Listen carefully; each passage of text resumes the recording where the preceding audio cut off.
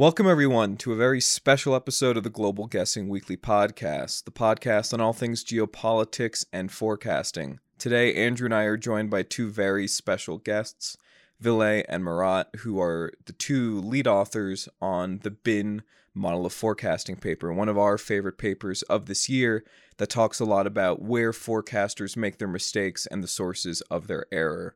We are really excited to have them on the show today to talk about the paper, what their main findings are, as well as diving into what the implications of their paper are in terms of individual forecasters, as well as crowd aggregating forecasts that you would get on websites such as Metaculus.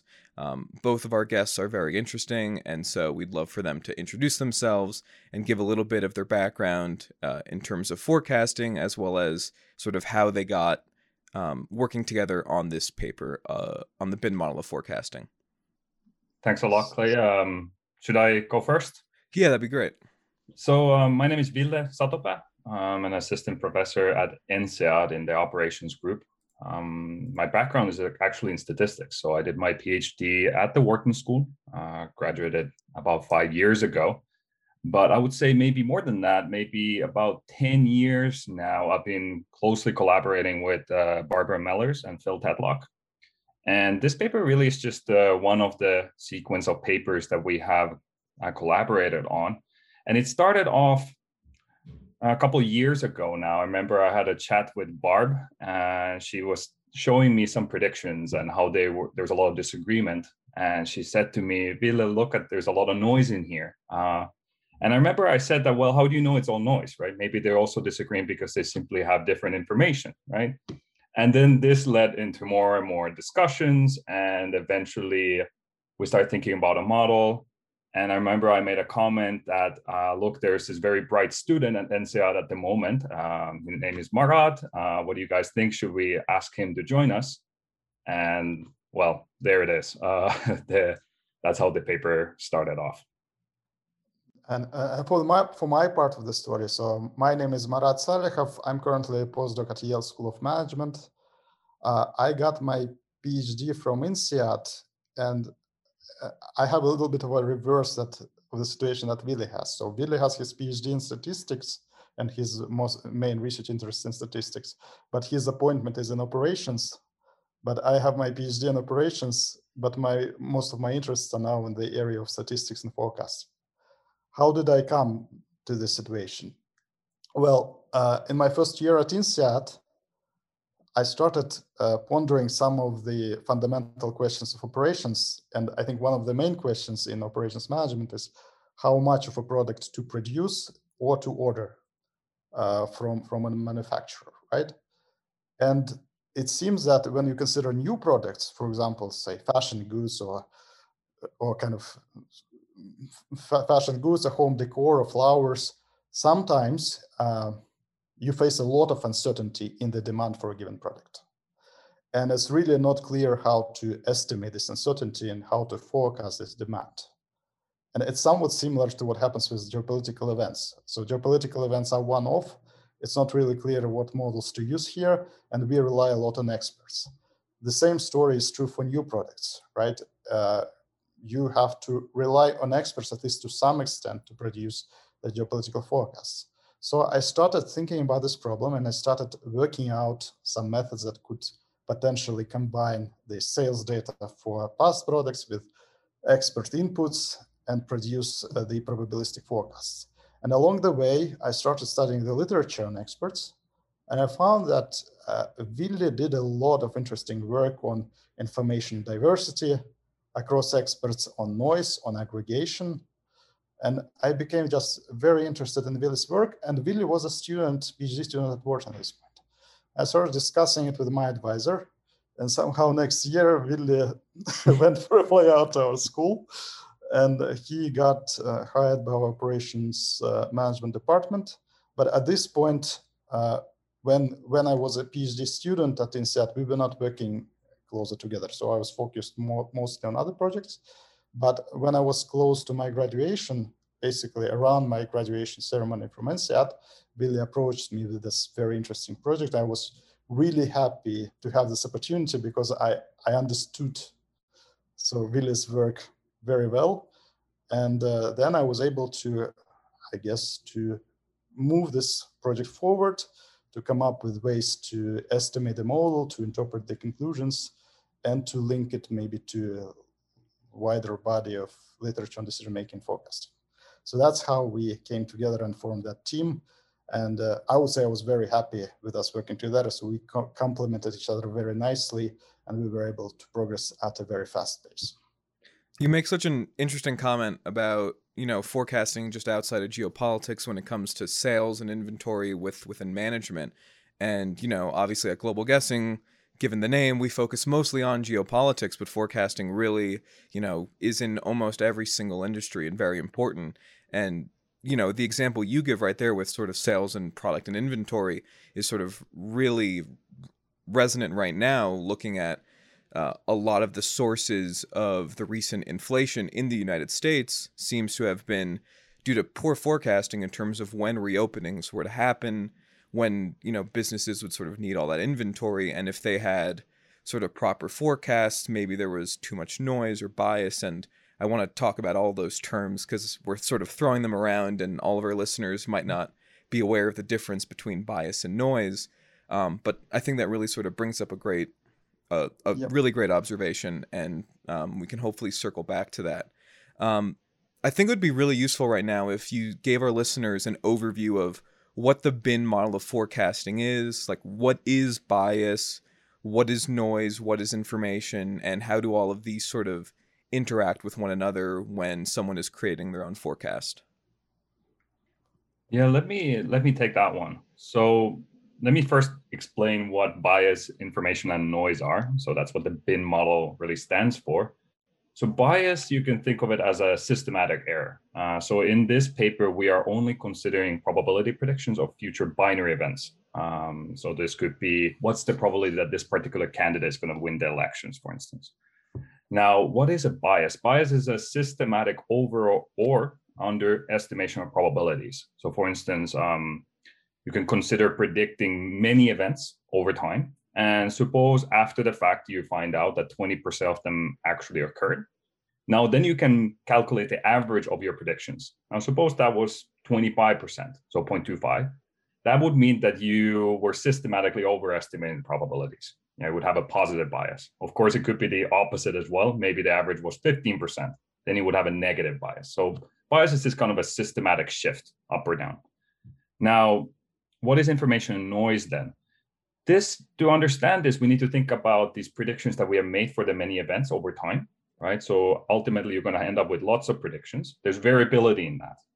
And we will decompose this variability into what we call information and noise. In particular, when we consider the variability, some of it will actually correlate with the outcomes, right? And this is helpful to us. This will actually tell us something about what is going to happen, right? And this is what we call information. Now, not all of that variability will, of course, correlate with the outcome. This is not helpful for us, and this is what we call noise. These are the three components. Now, what does the bin model do? It is a model of two groups of forecasters that are separate, one that we call the control group and one that we call the treatment group. And it's a joint model of these two groups. And for each of the groups, it will estimate their levels of bias, information, and noise. And we do this in a sort of a joint way so that we can make comparisons between the two groups. So that's sort of the high level gist of the bin model. And then sort of taking like one step into that to dig a little bit deeper, particularly into information and noise. In the paper, you say that, forecasts are determined that there exists sort of this universe of signals out there that have these values ranging from negative to positive infinity, and that, well, I don't know if it goes to infinity, but negative to positive, and that the sum of those signals will indicate whether or not an event happens. If the total sum is negative, it doesn't happen. If it's positive, it does happen. And perfect information would be sort of being able to know what all of those signals are going to be, and that you operationalize noise as being that there exist these signals, but then there's also like fake signals. So if you had like a bucket of pool balls, some of them will have numbers, some of them don't. Your signals are ones that have numbers, your noise are just sort of blank balls. And if you happen to take out a blank ball and actually say this one actually has a number on it, I'm going to put it into my forecast, you're increasing your amount of noise. And if you're only taking out the good ones, you're just increasing your information. Is that a correct summary in terms of how both of those work? Absolutely. And I think the challenge really occurs when you looking at one of these noisy bits, like a noise, but you interpret it as true information, right? And that will then change your prediction, but not in a justified way. And that causes noise, right? So you could think of, for example, if some kind of a fake news, right? I see it on the internet, I believe it's true. And because of that, I'm going to completely change my prediction. But that's not, that wasn't a justified move. That would be noise, right? Yeah, so then when we look at all of these sort of differences, so you have bias, which is just generally, being wrong in one direction. So you'll always just be a little bit, the status quo change. It's more likely or less likely across the board versus sort of taking in false information into their forecast and becoming noisy. How do all of those sort of relate to error? Is forecasting error coming primarily from noise, from bias, from information? Does that differ depending on the forecaster that you're looking at? Maybe I'll let Marat. Marat, do you want to take this one? So how do all these three components contribute to error? Well, that depends on the setting we are considering, right? So I guess in geopolitical forecasting, you can have one set of results. In, say, demand forecasting, you can have a different set of results. But in the Bean paper, we are looking at these geopolitical predictions from Good Judgment Project forecasters. And what we see there is that I think for most of the possible interventions that improve the predictive performance, most of that improvement could be explained by reductions in noise. So information and bias are also important, but noise, I think, captures at least 50% of the improvement in most cases. Do you have a hypothesis in terms of why so much of it comes from noise? I know it's not talked about in the paper necessarily, but is that given the current news and media environment we have, where it's very much just stream of news and then sort of figure out the truth later, and so forecasters in today's age just have so much more information, so there's more noise in there. Is that something inherent in our decision making? Do you guys have a sort of hypothesis on that? Just to fix ideas. So at this point, we only look at decomposing the forecasting performance into bias, information, noise. We don't really look into detail what explains each of these components, right? What explains the reasons for forming bias or information noise. So at this point, we can only speculate. And this is probably what you're asking. So how can we speculate about that, right?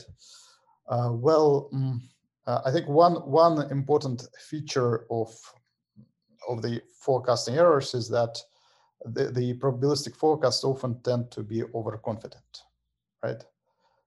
Overconfidence means that your kind of probabilities are much closer to 0 or 1 than they should be.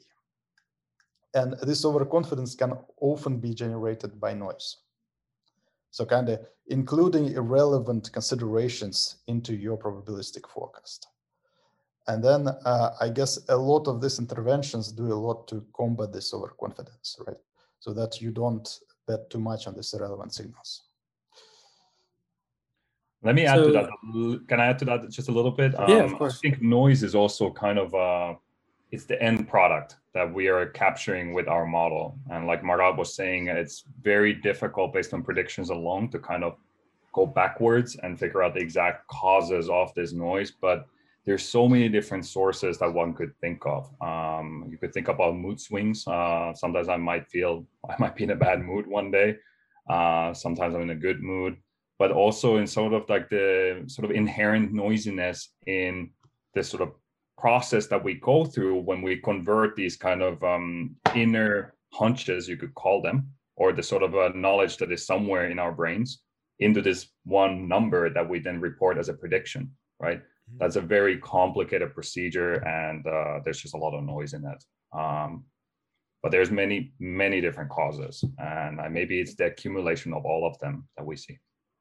Yeah, well, one hypothesis might be that the information universe is much smaller than noise universe, and that's how it might work. But that's a speculation. That's not something we have really good evidence for. Saying that there's just a lot more, fake signals in that universe than real signals. I mean, irrelevant, right? I mean, relevant. For any given event, you only have a very small number of things that really matter for that event. Yeah, I think, one of the biggest things in improving the accuracy of forecasts would be to be able to predict the direction and the measure of noise in a given forecast. I know that that's sort of really hard to do, maybe even impossible right now, but, working towards that, and I think this model does that, is really interesting. And Murat, you sort of touched on this just now. Do you know of a relationship between information and noise? Is it proportional? Is it inverse? As the level of information increases, does noise increase with it, or vice versa? That's actually a question that I was pondering a lot. But what I want to say is that in our framework, noise and information are kind of orthogonal concepts, right? So you could have all four scenarios: low noise, low information; high noise, high information; high low, and low high, right? Another perspective to consider that in our setting, forecasts are done by combining the event's intrinsic difficulty, so kind of the amount of noise, the size of the noise universe for the event, and the size of the information universe for the event, and a forecaster's ability. So kind of how, for example, a forecaster might pick out 90% of the information for the event and 10% of the noise, and that would be quite good forecaster. Or vice versa, 10% of information, 90% of the noise, and that would be quite bad. So what I would say is that essentially you can have all patterns of correlation. Correlation between noise and information. You could have events that could be very easy, very difficult, and that would essentially lead to different predictive performance patterns. So in our current work, we think that we consider forecasting groups that differ in ability, so their ability to pick out information and ignore noise, right? But we think that all events are of the same difficulty. So kind of noise universe has the same size for all event, and information universe has the same size for all event. And now we're working on an extension that could potentially also introduce difference between events in terms of difficulty, because obviously some are more difficult than others. So that would be my answer to the question: is there association between noise and information? And if it is, then how would it look like? That's interesting. And is there just a general relationship between, forecasters who have more information that generally have more noise? Is there any? Can you say anything about that right now, or no? So do you mean that do forecasters who have more information tend to be noisier? Yeah, for instance, absolute, in terms of absolute noise, say a forecaster has a 0.9 out of 1 in terms of information.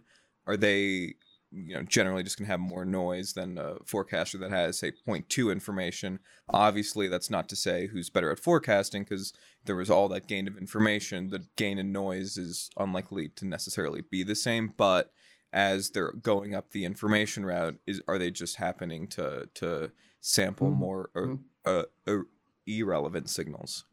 I would say the most straightforward example is super forecasters, right? And in our sample, I think compared to any other group, they are more informed, and I believe they're less noisier.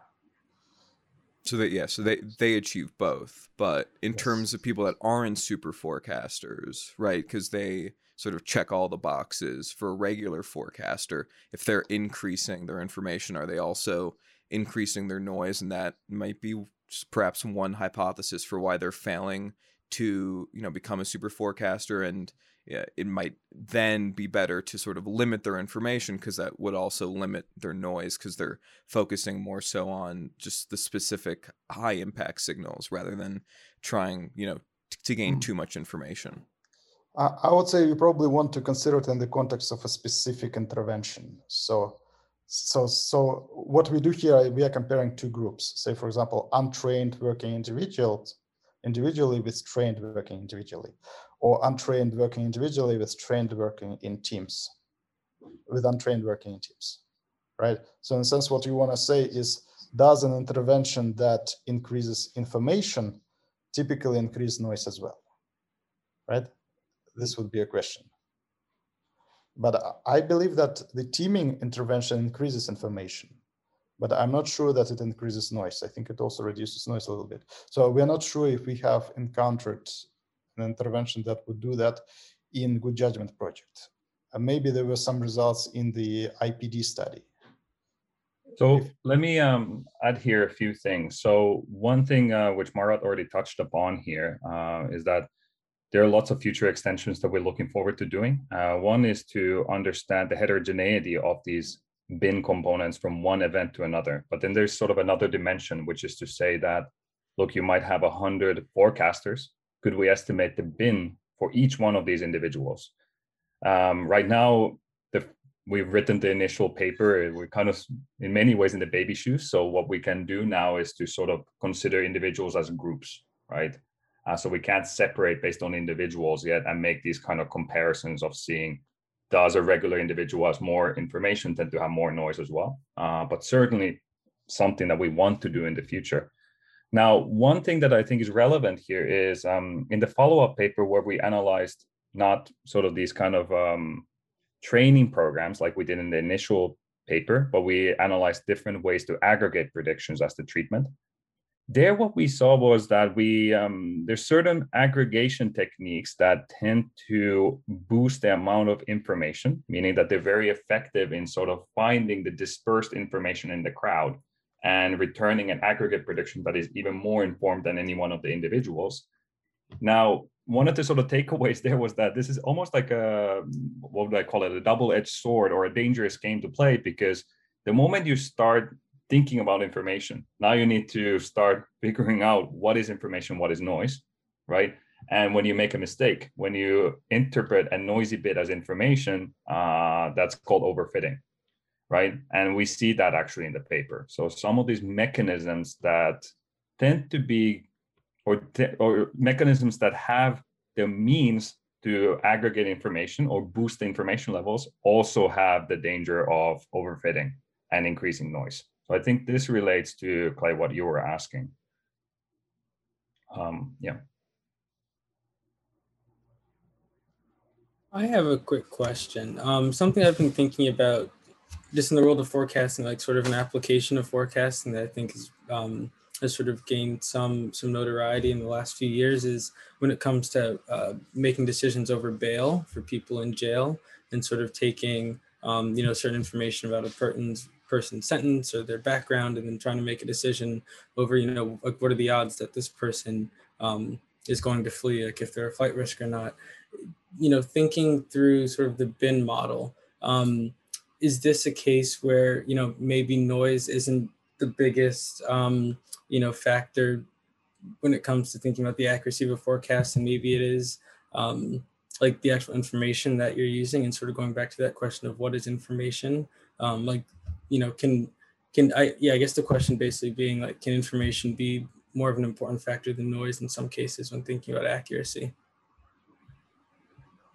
Or have you seen that at all?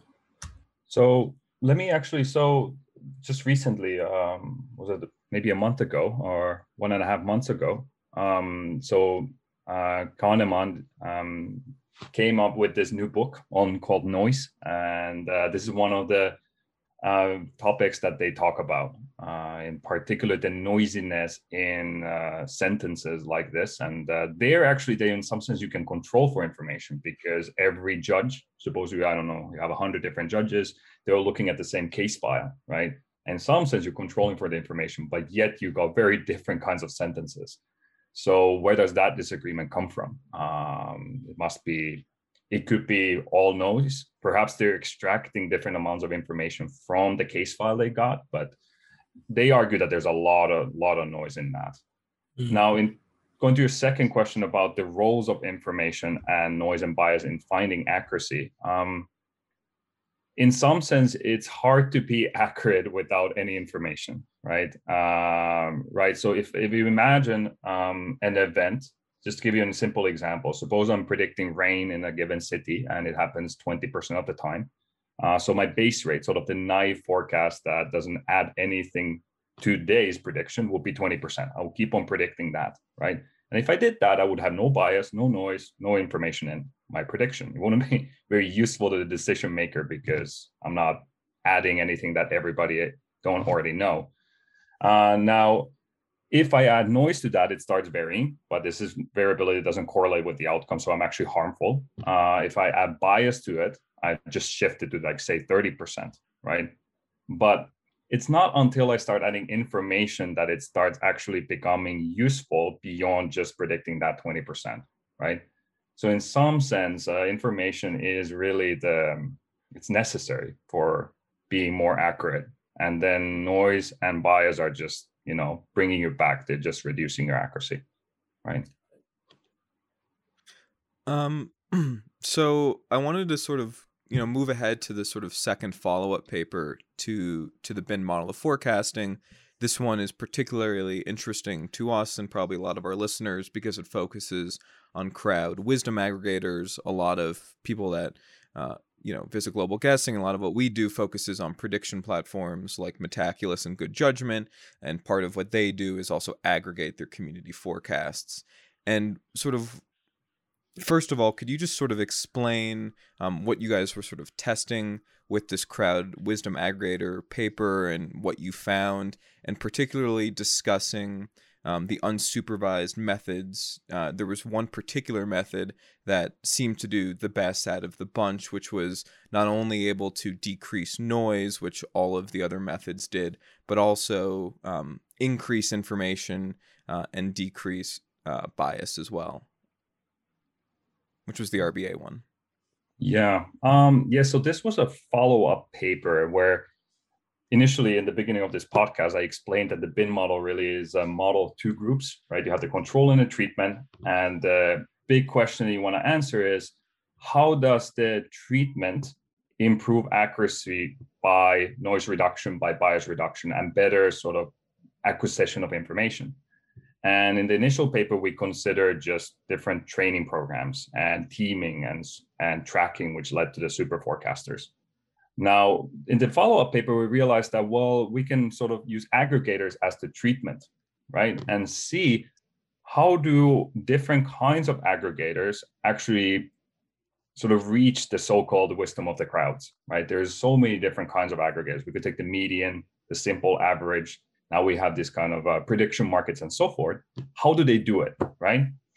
And so that was sort of what we went for here. And the main takeaways that we found was that averaging like techniques, so these would be measures of central tendency. So think about median, simple average, trimmed average, and so forth. They tend to boost accuracy almost exclusively through noise reduction. Now, actually, noise reduction overall was very, very important. It was the most important contributor throughout. But then we had some of these more sophisticated techniques like the RBA, which stands for the regularized Bayesian aggregator. I'll explain that in a second. And we also had something called the prediction markets. Now, these boosted accuracy actually through all the three bin avenues. Now, they did perform quite a bit better than averaging like techniques. But what I want to emphasize here is that little boost in accuracy comes at a cost, right? These techniques are quite a lot more complicated. Something like a simple average you can calculate on the back of your napkin. But then you think about the RBA method, for instance. This is a Bayesian techniques, requires quite sophisticated numerical estimation techniques that you certainly need a computer to do this. Prediction markets, on the other hand, require a lot of management. You need a lot of participants to keep the market liquid, much more complicated than a simple average. Now, as a final takeaway, we also looked at these prediction markets and we found that they were, among all these techniques, the most efficient way to harness information, particularly. But let me not get into that. Let me actually explain this RBA a little bit because it might be a little bit mysterious in the paper itself. Now, we don't explain it there too much because this is actually a technique that I recently proposed in another paper. This paper, it's called the Regularized Aggregation One-Off Probability Predictions. Now, to describe it, imagine that you are in a task of aggregating a single set of probability predictions. Now, what this RBA really does is that it assumes that the disagreement that you see in the predictions come from two different sources, right? So it comes because the forecasters rely on different information about the outcome. That's one source. Or because there's simply noise in their predictions, right? Now, the disagreement due to informational asymmetry is what we will consider rational, okay? And it really offers an opportunity that we should harness. While on the other hand, the disagreement that is due to noise is irrational. That's what we call it. And it should be eliminated from the aggregation perspective. Now, the challenge here is that how on earth do you distinguish between these two different sources when you only have a single prediction per expert, right? It seems like a hopeless task. And it is challenging. And if you really think about something like an averaging like technique, it simplifies a lot. And it just says that, look, all disagreement is noise. Okay, we're going to eliminate it all and take a typical value in the middle. Now, this is a big lost opportunity because some of that disagreement actually could reflect private information, which we should then harness into our aggregate. So this kind of finally gets me to the punchline of the RBA. So how does RBA actually do it? What it does is that it uses this neat trick and it recognizes that rational disagreement is actually limited, whereas irrational disagreement is not. So let me give you an example. So suppose, for instance, I predict 0 probability for some event, but you predict 100% for some event, okay? Now, the event cannot both happen and not happen at the same time. So clearly, this disagreement cannot be purely rational. There must be some noise here. Okay, fine. What if I predicted, say, 1%, you predict 99%? Okay, this disagreement could be rational, but it's very unlikely that we both observed very strong yet completely contradictory evidence, right? So again, here, a lot of the disagreement is likely to be irrational, okay? Now, this is just to illustrate, but in the paper, what we can do is that we use mathematics and we can actually make this very precise and assign likelihoods to all possible compositions of the observed disagreement. So what does it do? So in machine learning, overfitting, I think I already touched upon this a little bit, occurs when noise is falsely interpreted as information. Now, RBA, which stands for regularized Bayesian aggregation, avoids overfitting by using a model that analyzes the disagreement in the predictions and it allocates any excess dispersion to noise. So what's the net effect of this? It's an aggregator that I guess if it could speak, it would say something like, wow, there's a lot of disagreement here, much more than I would expect from purely rational forecasters. So let's be a little bit careful, right? And this is really what allows it to disentangle the two sources, harness a little bit of that private information. And that's what we see in the paper. That's really interesting. I thought what was also interesting when you were talking about the other methods, particularly, I mean, for the unsupervised, because the other ones, I believe, were successful in reducing bias, is that they didn't reduce bias. And you would think that averaging would, if that's an individual sort of systemic over or underestimation, that over a given population, if it's large enough, that my bias should probably be inversely relational to someone else's. I mean, I guess, taking from good judgment is obviously a very specific sort of data set and with a very specific sort of identity of people that, were part of the geopolitical forecasting competitions and all of that. But do you have a hypothesis in terms of why, like, averaging does noise but not bias as well? Because you would think it would do both. Mara, do you want to take this one? Yeah, I would take this one. I would say in our framework, bias refers to kind of group level bias. So it's some bias that's shared across everyone. And in geopolitical forecasting context, I think one common bias is that people commonly predict that status quo would change, and this probabilities are typically higher than it would actually change. So basically, political environments are quite inert. And that was the point, I believe, made by Philip Tetlock in Expert Political Judgment. So you shouldn't expect a lot of change, but people still expect a lot of change. And in that sense, that's pretty common across all experts. So then when you average it, it still remains. So do you think if you were to be able to have that bin model on an individualized level, which we'll get to in a little bit because that's something that I'm really interested in. Do you think in that case you would see averaging and the likes being able to reduce bias if you were able to break that down on a more, sub level? Perhaps yes, if we have some kind of bias that is common to each of the person on this level.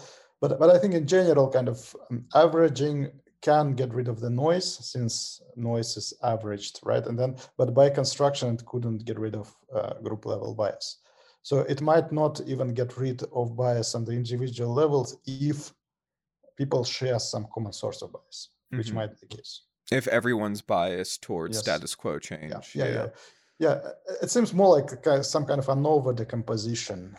I don't know if it's a technical term, but essentially some of the difference in biases might be explained by variation across experts, and another could be explained by variation across events. We do not explore that at this point, but perhaps we could also look into that in the future. I don't want to get too off track. I'm really curious about this bias piece. Like based on your findings from the bin model paper on bias, do you feel like some of those findings could be operationalized, as like a tool perhaps in like schools or even like a police station or just like these jobs where, people's bias is really relevant to the work that they do? Could this be a good way to sort of assess somebody's bias in different circumstances and different environments? Let me give a few thoughts on that first, and then Marat can add. But because I was just recently thinking about this in the context of the RBA paper, actually, and I realized that in a lot of judgmental forecasting, I think the way it's done, it's almost like I'm giving you my hunch feeling about something, right? I kind of think about it for a little bit, and then I just give you what I think is my best guess. And I feel like we need to move away from that, and we need to work a little bit harder. And there's a lot of literature going back decades about this kind of reference class forecasting and talking about base rates. And I think we really need to start getting more into that, where we do not just give a hunch feeling, right? We really start thinking about reference classes, base rates, and it's work. I know, and that's why people probably don't want to do it, right? It takes a lot of work to look for similar cases and then evaluate some sort of a base rate based on that. But I think we really need to start doing that more. And then once you have that base rate, then you start doing this kind of Bayesian updating of it. Now you think about, okay, this is the historical rate. What do I really know about the given instance that we're looking at right now? Is it unusually high or unusually low? And then you update a little bit. Now, why am I saying this right now? Because one of the possibly the best ways to reduce bias in predictions would be to educate people in this, to make them think about base rates and try to find more accurate reference classes and base rate and start from that. And defining references classes could be very tricky, especially in the kinds of settings that we are considering, like geopolitical forecasting, since these are kind of one-off events, right? And to give you a sense of these challenges, Toby Ord, in his book, The Precipice on Existential Risks, tries to estimate the probability of human extinction from natural causes. But since no human extinctions has been observed to date, it seems like an impossible task, right? So you don't really have a reference class that is really defined tightly around the problem.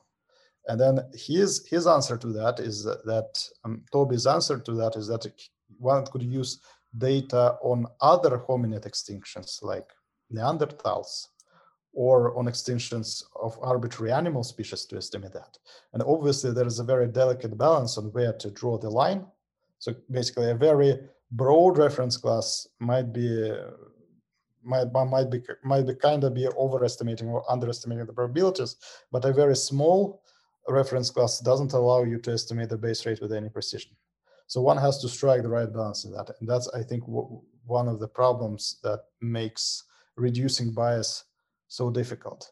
And circling back to Andrew's question, could we use our framework to understand the individuals bias, information, and noise in making these very important high stakes decisions, I think, yes, we can do, and probably the most straightforward application of this methodology is to evaluate different interventions that are meant to improve the quality of decision making and, say, reducing biases. So, for example, we could test if a given training program really reduces bias, or if it doesn't.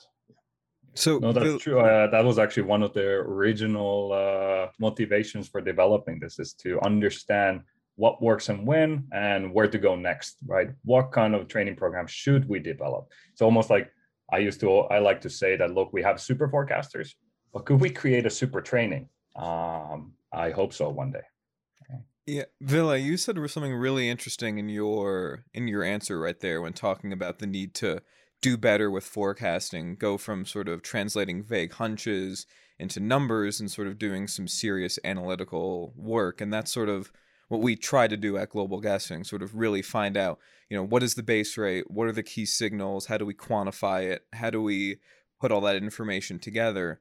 And, one of the big things that I got after reading the spin model of forecasting is that we should be more focused on the inputs of forecasting rather than the outputs of forecasting. If we could crowdsource base rates, if we could, I think in one of the footnotes you write that one interesting thing would be, getting individual sort of uncertainty about signals. Well, could we crowdsource signal identification and classification? So could forecasters work together to determine if something's a signal or a noise? And then could they work together to determine, is it then a positive or a negative signal?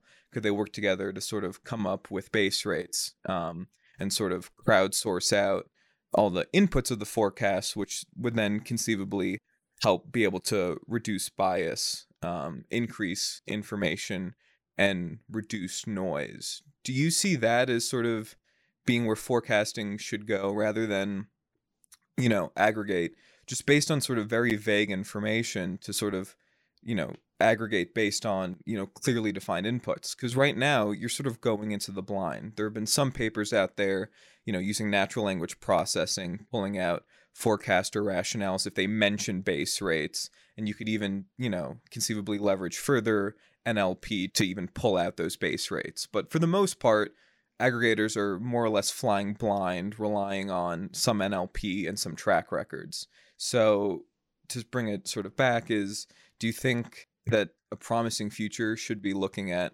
crowdsourcing inputs of forecasting rather than outputs? Does that make sense? Marat, do you wanna? I'm waiting because I think Marat probably is the right person to answer this one.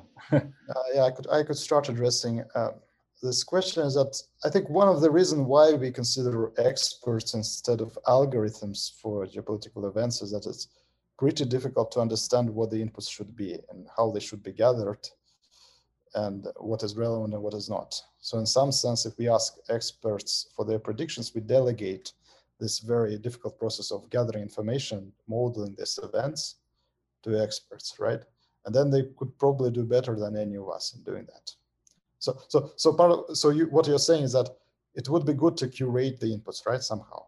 Well, not only just that, but right, if you're getting your experts to not only get their output, but get their inputs. So then, yes, you have, 15 different forecasters' base rates. And so you're actually aware of what's going into their output, not just getting their end result. Oh yeah. So one thing is, should we elicit more from people? So I think it has advantages and it has disadvantages. So an advantage, of course, is that we're getting a lot of information on their thought process and they're following a more structured process. But a disadvantage is probably we might not know how to best structure this elicitation process. So probably some of the super forecasters might know it much better than we do. And another disadvantage is that it puts a lot of cognitive load. It might be a quite tasking problem, quite taxing request on the time. So the more we ask, the less people spend, the more we ask people to explain their rationales, the more time and energy they have on actually coming up with forecasts, right? Yeah. I mean, I guess my counter would be, as Andrew and I do these sort of in-depth forecasts, like we're doing the same sort of calculate base rates, add in all the signals, in some ways actually having that, structured and having, clear places to put it would in some ways decrease our cognitive load. I would agree that this would be fascinating. So if we could get a look under the hood of how this process is structured, we could have a much better understanding of what explains bias information noise. And at this point, I don't think we have a lot of high quality data on which to do research, but going in the future, it can be the key to understanding better forecasting practices. And I sometimes like to make these very simplified comparisons between a human forecaster and machine forecaster. And I like to think that, ultimately, both could be modeled in very similar ways. In many ways, we could be viewed in a very simplified terms as just some sort of functions that are trying to convert a bunch of information into a point prediction, right? And there are a lot of advantages and disadvantages to using one or the other. In many ways, if you can use a machine learning model to make your prediction, you probably should over a human forecaster. But there's just a lot of context that are almost unique, like very unprecedented kind of questions that we would need predictions for. And we don't really have a lot of data to train machine learning models to make predictions for. And this is where humans tend to be very useful, having expert predictions. And it's interesting to just kind of play with these kind of questions and then think, why is the human function able to make a prediction there? And in many ways, we've been sort of training our model the entire life, right? You have this sort of life experience, which is your training data. And you're sort of reaching out from a lot of different kinds of, or similar kind of cases you've seen in the past. And then using that as a bridge to predicting this new kind of case, right? Now, machines are not really able to do that because they're very specific. But at the same time, humans can do that. And the process of doing that is just very, very complicated. Like the information processing that is going in that, I mean, who knows how exactly that works, right? So it might be that we can ask people to write down all those rationals, or we can elicit all kinds of other quantities from them. But in my opinion, at this point, that's just a tiny glimpse of all the sort of signals and noisy bits and whatnot that actually go into that function that pops out that probability prediction, right? So I think it's exciting too, but it certainly has a lot of challenges of trying to go after that input. I feel like a lot of people would not be even able to articulate, even given as much time as possible, the exact reasons why they believe in their prediction. It's very difficult, right? But there are some things that you can do here. In particular, we have all these kind of Delphi methods where we allow people to discuss and argue. And in particular, in the bin model, we saw that the teaming is a very effective way to boost predictions, right? Even if everybody's making their own predictions. And one reason is that this allows people to exchange ideas, right? Their signals, their inputs, right? And argue about them, which would then allow them to disentangle what is noise and what's not, right? And another sort of loop back here is to this idea of a function in our heads that is trying to make predictions, right? And we make this case in the bin model where we say that discipline and sort of rigor in your thinking process is very crucial to reducing noise. And possibly this is why we see super forecasters being so good. So from like a machine learning perspective, I like to think about these guys as being very honed, right? They've had lots of data to train on. They know what the parameters are, and they can make very accurate predictions, okay? These are just very simplified thoughts, but sometimes I find these very helpful when I'm thinking about the connections between machines and humans.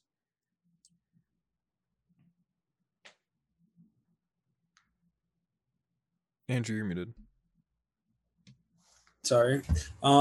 So going back to something that you both were talking about a bit earlier with respect to prediction markets, I was wondering, why do you think prediction markets are so effective at increasing information?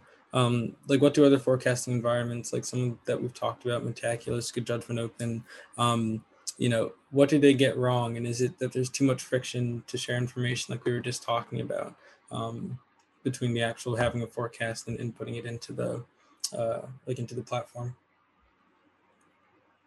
I would like to recap that we don't really look in that depth. So again, we'll have to speculate about that. But my best guess would be that first, prediction markets provide the participants with better incentives to come up with a good forecasts, right? Since this is essentially trading, and the result of your forecasting process is linked to some of your monetary incentives in some sense. And second is that prediction markets might allow for a more efficient exchange of information and build up on information. Since, well, in poll-based settings, the way that the information exchange is structured is left to the participants. So they can decide to share information or not to share. They can decide to tell themselves different things or not. But in prediction markets, all the information will be aggregated into price by construction. So I would guess that these would be the two reasons that would explain the success of the prediction markets. But again, that's mere speculation at this point. There's actually, now this kind of reminded me, there is an interesting paper that Pavel Atanasov and a bunch of others from the Good Judgment Project wrote on comparing sort of prediction polling done right compared to prediction markets. And they actually find that you can get a little bit of an accuracy boost by doing all these right things, like extremizing, differential weighting, all these things on predictions collected simply through polling, right? You get a little bit of an edge on prediction markets. Yeah, and prediction markets were especially better closer to the event than the polls. I think the further out you were, the more equal they were in that paper. I think so. We have just sort of one more quick question, and then you guys, before the end of the show, are going to have to do the rapid fire round of this podcast, which you will be asked to make 4 forecasts in short order. But before we get there, sort of just one last question that I had about the bin model, or sort of what you write, is that when you sort of introduce training about sort of probabilities, that getting better at recognizing betting odds reduced the noise of forecasters because they got more consistent. And I was just sort of wondering if you had a hypothesis in terms of why that effect was happening, like how knowing the odds helps you sort of reduce the noise going into your forecast. Is it, understanding, if you know what 75% is, then and if you understand the difference between, say, a 75% likelihood and an 85% likelihood, that you're more hesitant to sort of increase your forecast further, and so you're less likely to sort of draw in irrelevant information, or if you have some sort of other hypothesis in terms of how that's working, because, just having a better understanding of probabilities doesn't, at least right away, indicate why that would sort of reduce their noise in terms of processing signals. My response to that would be that noise makes you believe that you have more information than you actually have. And because of that, you're making more overconfident predictions, closer to 0 and 1. But if you're trained in probabilities and you understand the geopolitical forecasting setting, you would probably do better than that. You would understand that if it seems that it's a sure bet, then something is wrong. And then it means that you would correct closer to the base rate. And that would tamp down on noise. That makes a lot of sense. That makes a lot of sense. Ville, anything you'd like to add, or you ready to make some forecasts? No, I think Marat is spot on. So let's make some forecasts. Alrighty, you guys are gonna have 4 questions to forecast. Even if you have no idea, you'll have to still put out some sort of number here. There is no weaseling out. All of these questions are ones that all guests of the podcast have been made to give, and all at different times in there. So it'll be interesting to see who gets them the most correct once they resolve. And if at any point you want to change your forecast, feel free to reach out and change them afterwards. So the first forecast is, what is the likelihood that Russia annexes territory in Eastern Europe by 2026? Could you repeat it one more time? Sorry. What is the likelihood that Russia officially annexes more territory in Eastern Europe by 2026? Does Ukraine count? Yes, further annexation of Crimea obviously is already passed. Um, So how we're gonna do this? Should me and Marat say it at the same time? How about we'll flip who forecasts first. So Ville, you'll go for this question. You'll go first. Marat, you'll go first for the next one. Okay. 2026. I say 3%. I'll say 20%. So this is a good example of information here, right? You're asking a Finn and a Russian, right? So okay, perfect. Yep. Do you want to take the second one, Andrew? Sure. The second question is, what is the likelihood that we are to find alien life by 2030? And alien life can be, a single cell organism, sort of any type of like living organism. Technosignatures and evidence of past life as well, as long as it's not originally from Earth. I'd say 10%. 2030 was. Yep. Marat, 10%. I don't want to be lame and say 3% again, so let's make it 2%. All right. What is the likelihood that there is an Olympic boycott of the Beijing Olympics in 2022 by a majority of the Quad and the Five Eyes, which would be the US, Australia, New Zealand, the UK, Canada, India, Japan, and am I missing one, Andrew? I always you think at this point I would remember who all the Quad and the Five Eyes are. I think that was all of them. Yeah. We'll say that's all of them. So what is the likelihood that a majority of those boycott the next year's Olympics in China? 20%. 20%.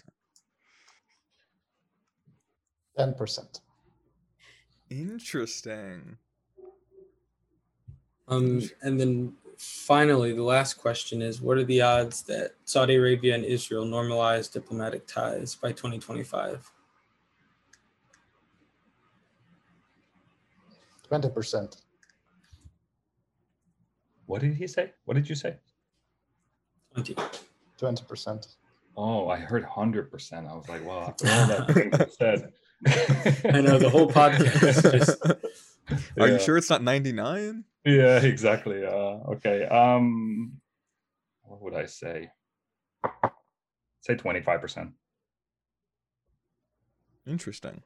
Well, that's great. We will let you guys know in 2022, 25, 26, and 30 how those panned out. We'll give you guys your Breyer scores. So maybe you guys are very omniscient, or perhaps making a rapid forecast years in advance won't turn out to be the most accurate down the line. We'll just have to see. Before we go, what is the next research that you guys are planning to do with BIN? You guys have sort of hinted at that, what you've done with BIN is only the start, which is great because I think it's a very interesting model and so promising for future research. So yeah, what are you guys thinking about for, digging deeper into BIN down the line? So, I mean, there really is so many different directions. One direction is, like we mentioned already, to make it a little bit more flexible in terms of how we treat events and individuals. So as of right now, the initial version of BIN considers 2 exchangeable groups of forecasters. What we want to do here is to allow it to consider heterogeneous individuals, so we can estimate BIN for each individual. Maybe we'll allow the BIN also to change from one event to another. And there are different ways we could go about doing this. One is that we could also try to incorporate some covariates, right, into the model. So, the individual's gender, education level, and so forth. Same thing for events. What kind of area of question it is, does that matter? Another idea is to move away from binary predictions. So probabilities of binary predictions. There's a lot of questions out there where we actually want a continuous prediction or the continuous outcome. So I don't know, Marat, what else what else we have on our plate? I would say most of the stuff we are doing would allow us to take BIN out of the narrow context of geopolitical forecasting and to other contexts. Say, we could probably try to analyze macroeconomic forecasting with that, because in the macroeconomics, we have a lot of dependence in the cross-section between different variables and over time. And for that, we need to extend our model, right? I'm also thinking of importing some of the ideas that we developed with Ville in this BIN model paper into my research agenda on new product forecasting, which I'm also currently working on. So I would say this paper could break a lot of new ground for many different applications. And apparently, from what I heard from Ville, there is some demand from other researchers for access to our model, and we have this R package BIN tools that other experts, other researchers are going to use. Yeah, so it'll be exciting to see how people end up using it. You know, what kind of BIN analysis we find. Yeah, I'm considering using the BIN model, the R package, in a future research project down the line. So I'll definitely circle back with, I'm sure, questions in terms of how to operationalize it best. But yeah, I think it's very exciting. And Murat, when you mentioned doing economic forecasting, and the difficulty in sort of specifying all those signals with geopolitical forecasting, I would imagine in the economic domain, there's a lot more opportunity for actually specifying and, clearly identifying signals when you look at how economic forecasting is done right now versus, sort of the current questions that you would find on Good Judgment or Metaculus or whatnot. So that'd be very interesting. Where can our listeners sort of find both of you guys, keep up with them? We'll obviously be more than happy to share out the next papers that come out with BIN and discuss them with you guys when they happen. But in the meantime, where can people sort of keep up with the work that you guys are doing? On my website, maratsalikhov.com. Just my name and surname. And then Ville? Same for me. I mean, you could just come to my my website. I do actually update it quite frequently. So you can see all the links to all the papers, R packages, everything you can see there. But I also do try to, whenever something actually comes out, right? It's either published or we put up a new revision. I try to post these usually on LinkedIn, Twitter. Twitter is a great place. So if you want, I think that's probably the right answer on my end. Like, if you really want to keep up with the updates on this space, please just follow me on Twitter and you won't miss it. All right. You guys that are listening to the podcast now will be able to find those links in the description to find both of those. And yeah, Ville, Murat, it's been an absolute pleasure to have you guys on. Thank you for so much of your time and for discussing this paper. I thought this was phenomenal and very interesting. And so thank you so much. Yeah. Thank you. Great Thanks pleasure a lot. as well. Yeah, thanks a lot, Andrew and Clay. This was really fun. All right. And this was the 16th episode of the Global Guessing Weekly podcast. Thanks so much, everyone. Bye-bye.